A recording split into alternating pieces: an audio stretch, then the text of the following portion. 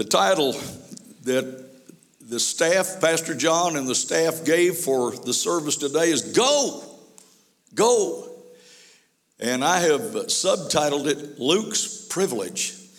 So if you have your Bibles with you, or if you have your electronic media with you, turn with me to the first book of Acts, first chapter of Acts.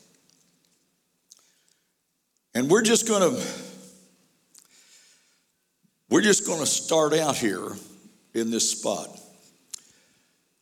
I was in service many years ago with evangelist Don Brankel, and Brother Brankel was preaching, and he said, this scripture is just a launching place for the rest of the sermon. And that's kind of the way I feel this morning. We're just launching here. We have to have a pad to build this thing on. But we're just going to launch here, beginning in Acts chapter 1, starting at verse number 1. In my first book, I told you, Theophilus, about everything that Jesus began to do and teach until the day he was taken up to heaven, after giving his chosen apostles further instructions through the Holy Spirit. I almost stopped right there, because that's what we're looking for this morning from the Lord, is further instructions through the Holy Spirit. Through the Holy Spirit. During the 40 days after he suffered and died, he appeared to the apostles from time to time, and he proved to them in many ways that he was actually alive. And he talked to them about the kingdom of God. Once when he was eating with them, he commanded them, "Do not leave Jerusalem until the Father sends you the gift he promised, as I told you before. John baptized with water, but in just a few days, you will be baptized with the Holy Spirit." I often refer to the book of Acts as the second volume of Luke, because it is Luke's continuation of the narrative of his account of the coming of the Messiah and the early days of the church. And we can note that Luke wrote more of the New Testament than any other author. And some people say, oh, no, Paul wrote the most. Paul wrote the most number of books, but Luke wrote the greatest volume of the New Testament. When it comes to words and the length of the narratives that he wrote, Luke wrote the most of the New Testament. And both of the books of Luke are addressed to a Greek named Theophilus. Acts chapter 1 through the first part of verse number 2. In my first book, I told you, Theophilus, about everything that Jesus began to do and teach until the day he was taken up to heaven. And then in Luke chapter 1, verses 3 and 4, having carefully investigated everything from the beginning, I also have decided to write with an accurate account for you, most honorable Theophilus, so you can be certain of the truth of everything you were taught. I can't think of a greater goal. I just want to be certain that what I'm believing and certain of what I am teaching is the truth. Is the truth. You may never have heard of this man Theophilus before, but it might help you to remember the name if you'll think of it this way. That's the Theophilus name I ever heard.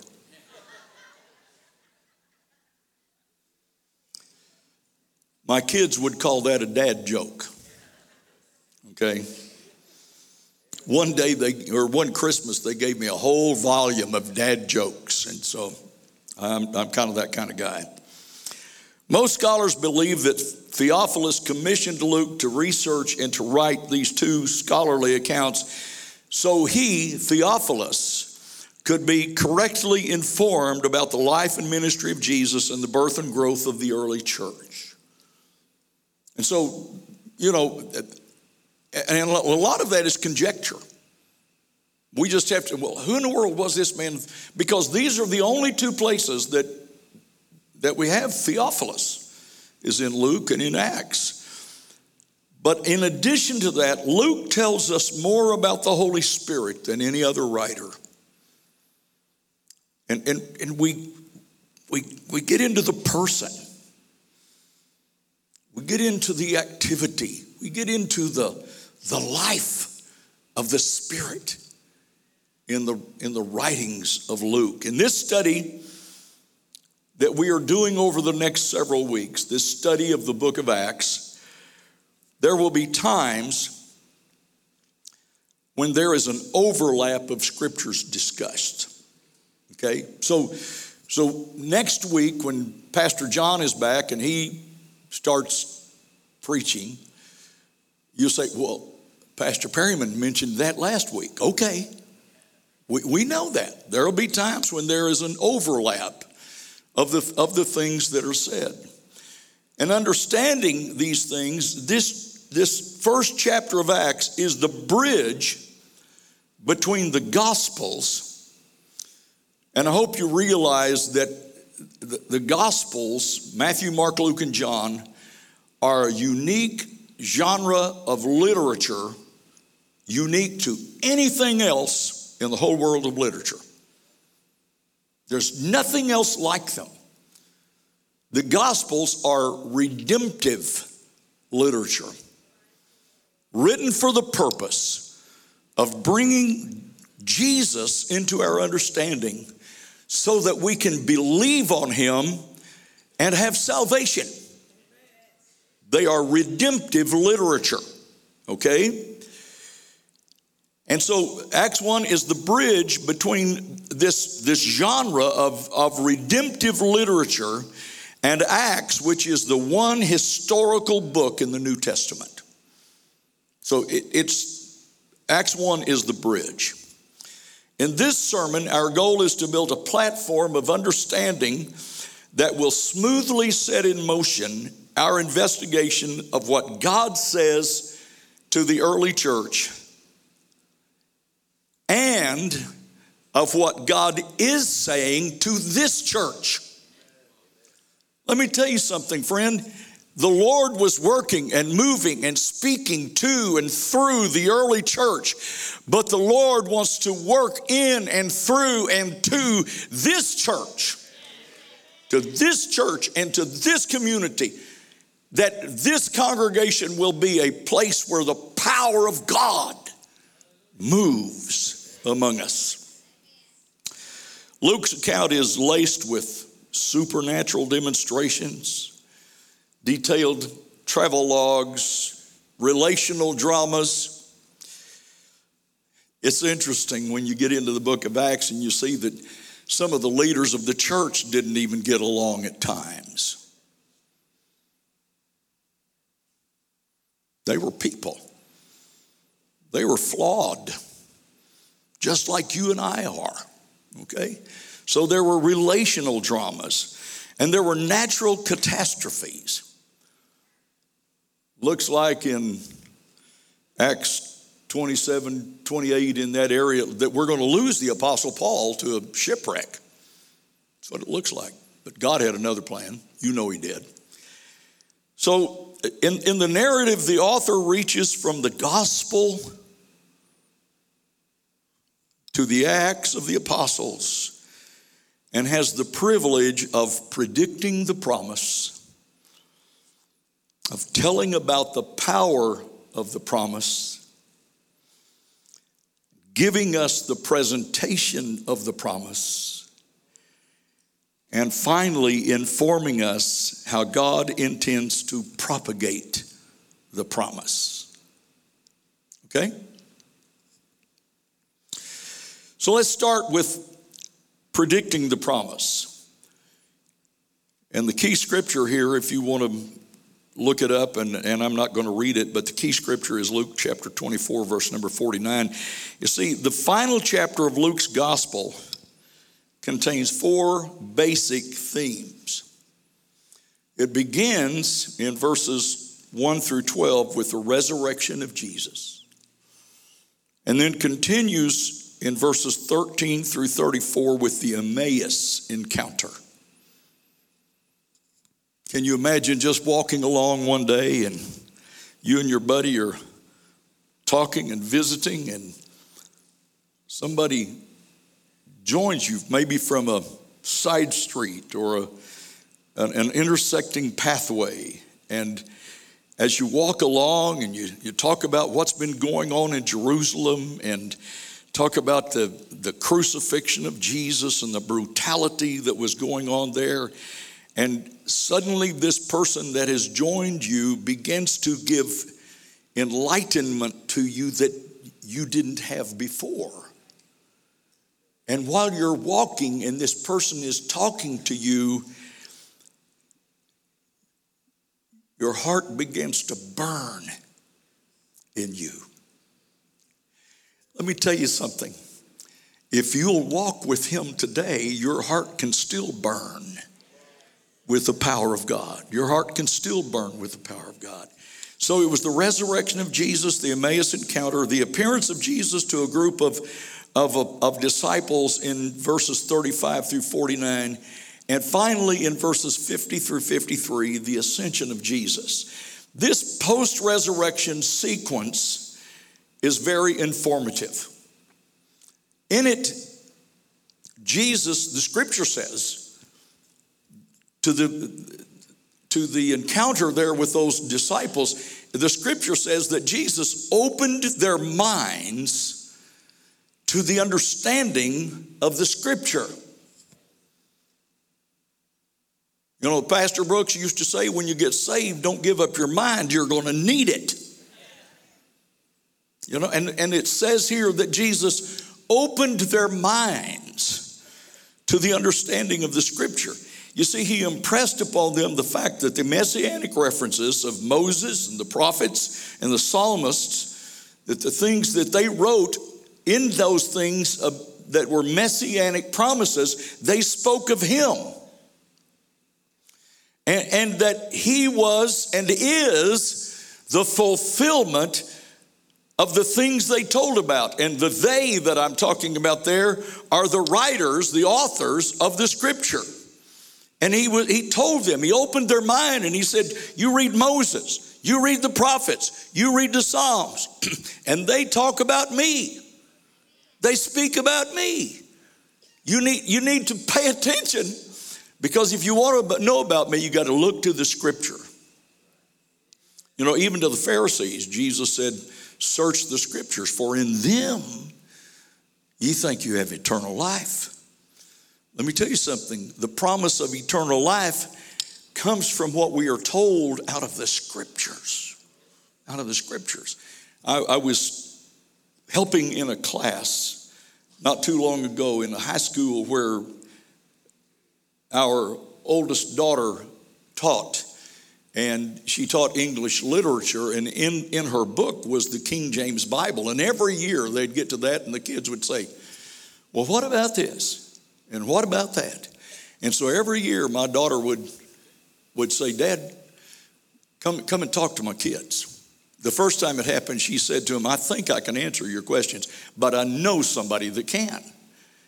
And so this last school year, I was visiting with these young people and had such a wonderful time.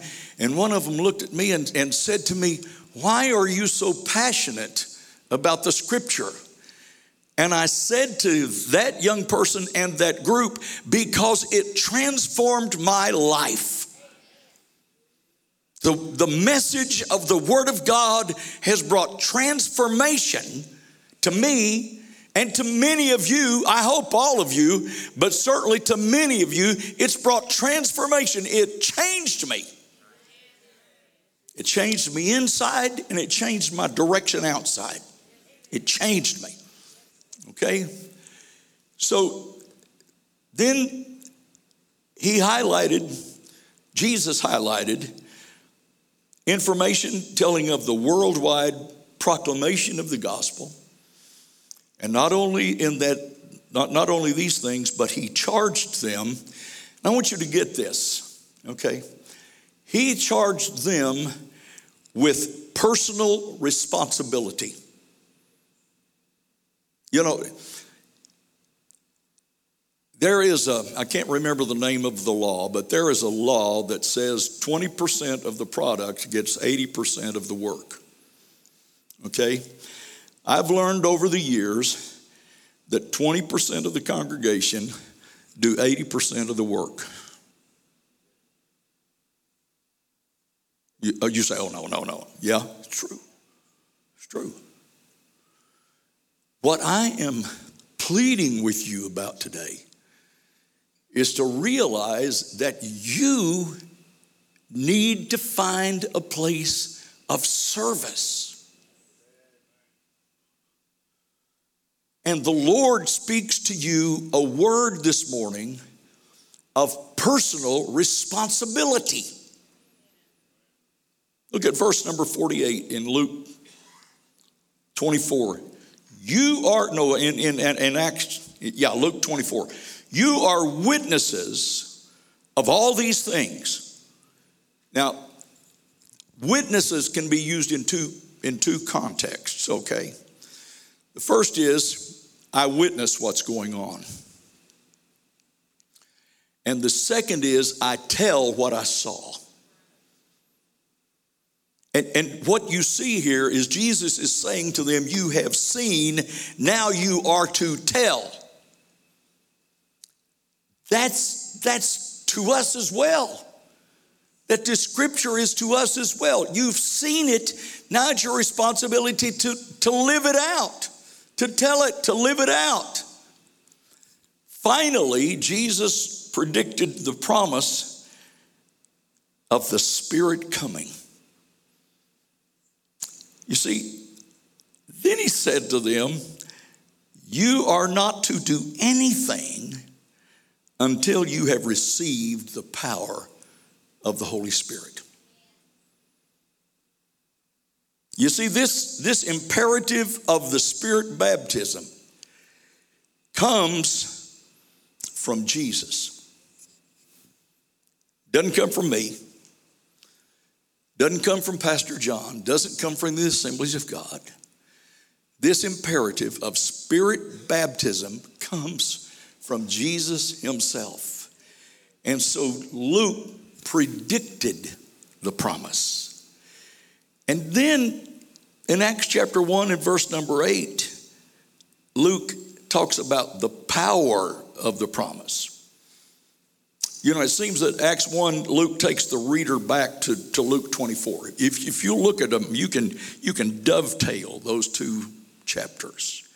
You see, in Acts chapter 1, he takes them back to Luke 24 by saying they were eating together, and Jesus was teaching them, and Jesus instructs them not to leave Jerusalem until they have received the promise of the Spirit baptism.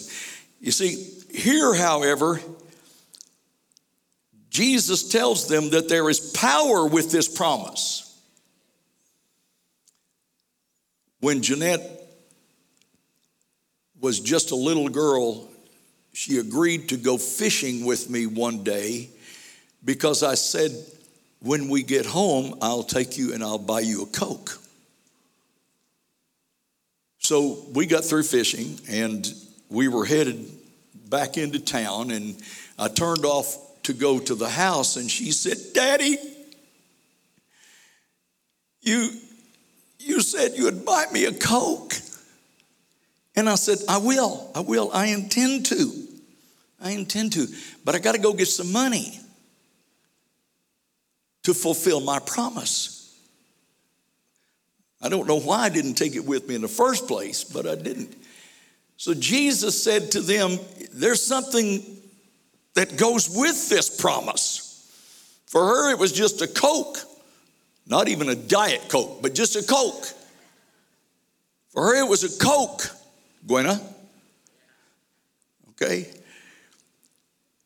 But Jesus says there is power. There's power, and ye shall receive power.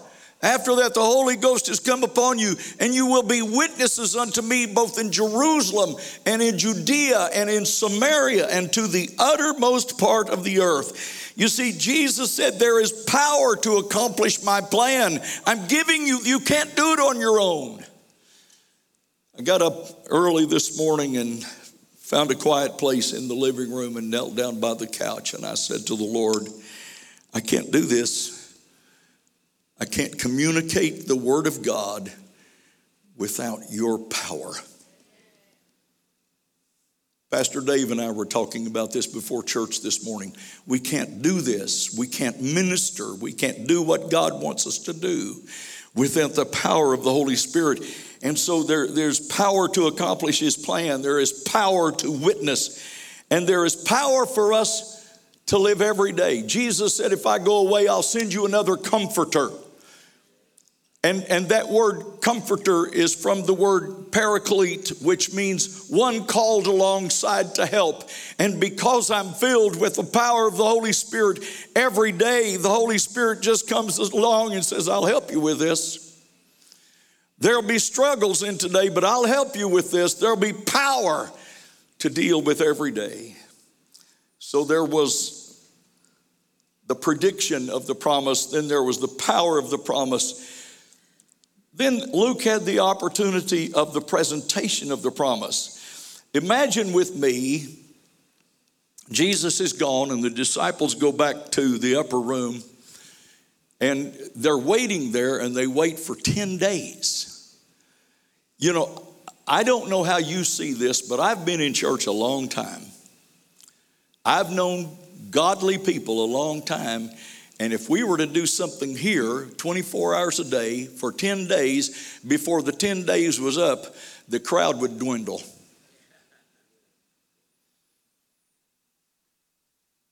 I suspect that there was a bigger crowd than 120 when they started, but by the end of the 10 days, that the crowd had probably dwindled away. But imagine with me a conversation between Peter and John.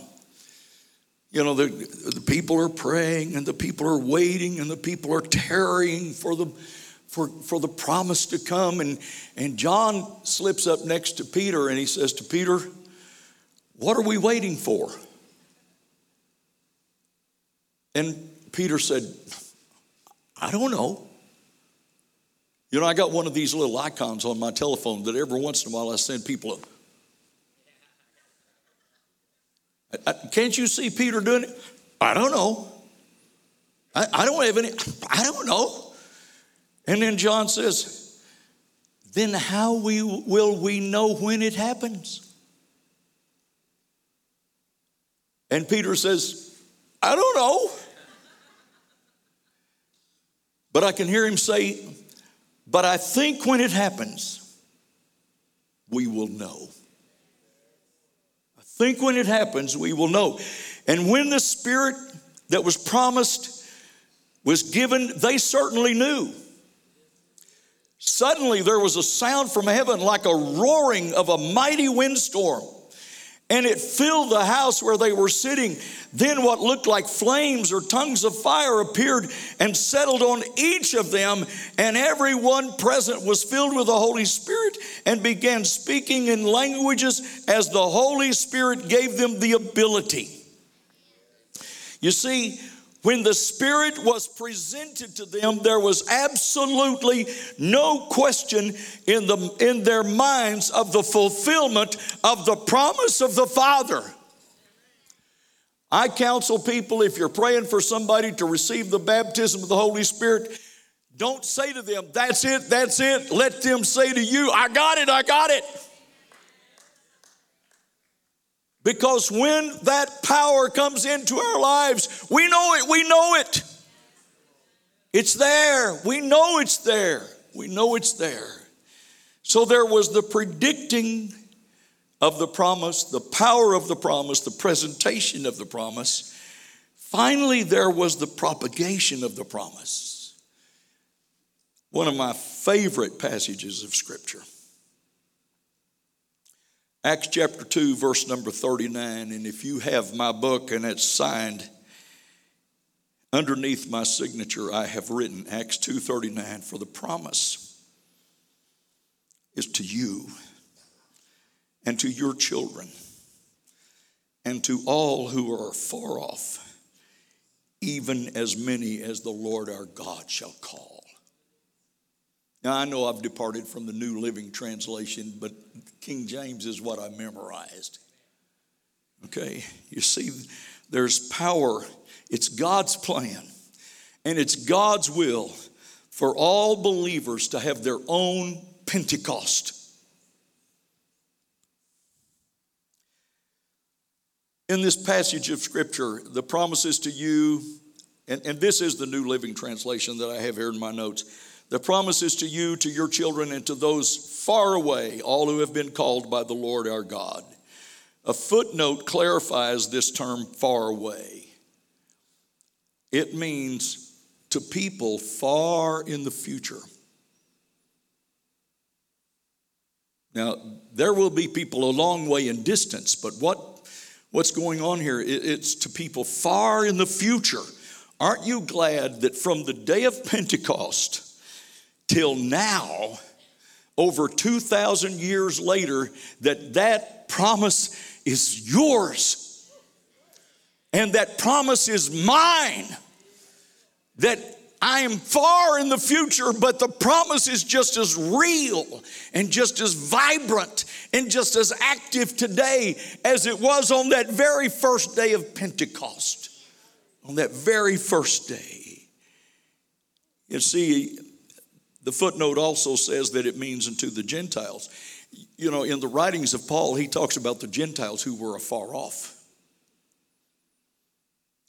That's one. I choose to say it means both of those things. Those a long way out in the future, and to Gentiles, because that takes in me too. That includes me too. Okay.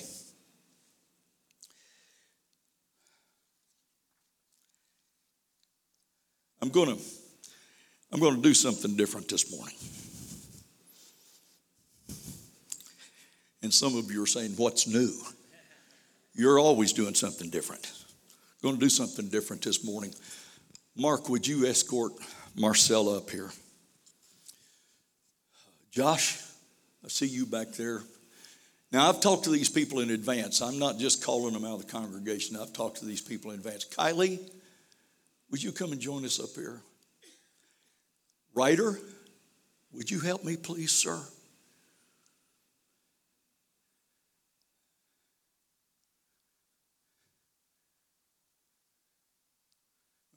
Okay, I need Mark right here. Okay, Josh, Kylie, Ryder. Okay, go ahead and sit down if you need to, Marcella. She doesn't need it. Okay. Let me tell you something. Every one of these people are special to me. Okay. Ryder down there, I pick on Ryder every Sunday morning. Don't I, Dad? Yeah. I come by and I just give him grief every Sunday morning. For those of you that do not know, this is Marcella Gilchrist. Marcella is one of the oldest people of our congregation. Now, if you haven't noticed, I've arranged these people generationally. You see that? Generationally. I talked to Marcella about this on Friday night, and I said, now, I'm not going to tell people how old you are. You know, standing next to her, you can say, well, you're older than she is. Don't you think so? I look older than Marcella does. Marcella is 91 years old.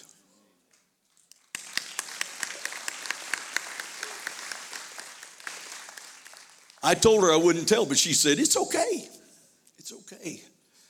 Marcella, you're my friend. I love you. You're also my birthday buddy. Marcella and I share a birthday, not the original date. I'm not 91 yet, as old as I look. But Marcella, the promise is yours.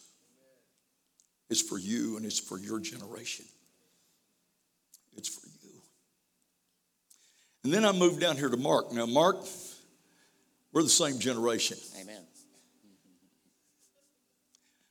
Oh, yes. Oh, yes. Yeah. Oh, yes. Now, that's a private joke, but Mark knows. Marcus, promise is yours. Hallelujah. Amen. And it's to our generation. That's right. It's our generation. It's not just for you and me. It's for our generation. Amen. Okay. Amen. Okay.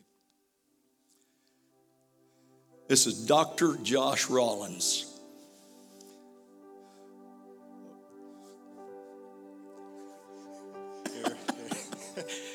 Josh is my buddy. Josh teaches at UCO, and I don't have just a whole lot of time, but once in a while I slip in on his class because I love to hear Josh teach. He does a great, and he's not ashamed to talk about what God would do. He's not ashamed of that. And Josh, this promise is for you. You're the generation of my children. Okay. The promise is for you, and it's for your generation. For your generation. I love you, buddy. I hope you know that. I love you dearly. I do. This is Kylie Walton. Kylie is one of my sweethearts. Okay. Kylie, it hadn't been too many months to standing right over there on a Sunday morning. I had preached on the baptism of the Holy Spirit.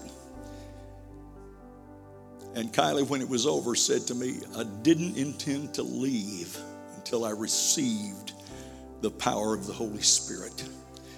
And God filled her with the Holy Ghost, talking in tongues. And not long ago, she married that old bearded boy back there. And Kylie, this is for your generation, isn't it? This is for your generation. Not just for you, but for your generation. Okay? And this is Ryder. I love Ryder. It ought to be against the law to be this handsome or to have that much hair. And Ryder, I don't know where you are in your walk with Jesus. Let me tell you something, the promise that I've been talking about this morning is for you. For your generation. For your generation. I love you, young man. I really do. See, this is what I want you to see. I don't care where you fit in this breakdown of generational people, but the promise is for you. Is for you. Thank you. You can go have a seat.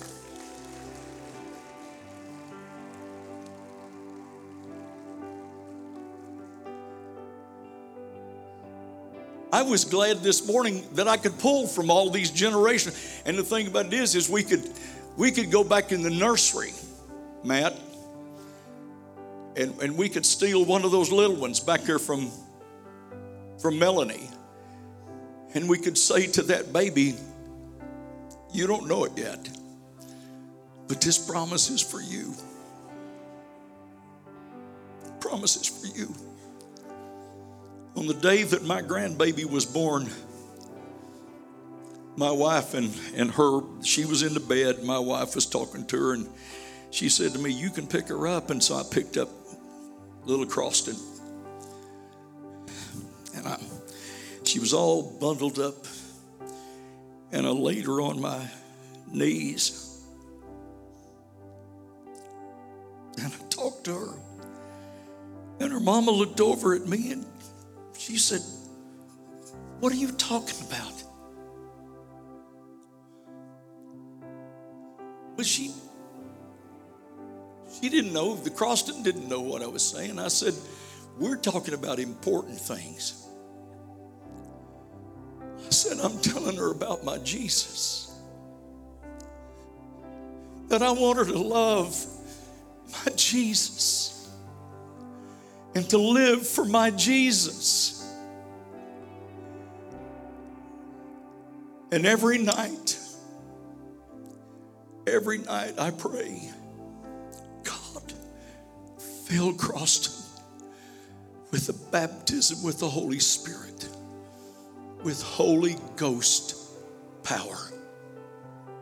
With Holy Ghost power. I don't want to lose the touch of God. I don't want Janice to lose the touch of God. I don't want Jeanette and Bill and Michelle and Raymond and Croston. I want them to all have the touch of God. I want them to go to heaven. I want you to go to heaven. I want us all to go to heaven. But let me tell you something. There is a promise from the Father.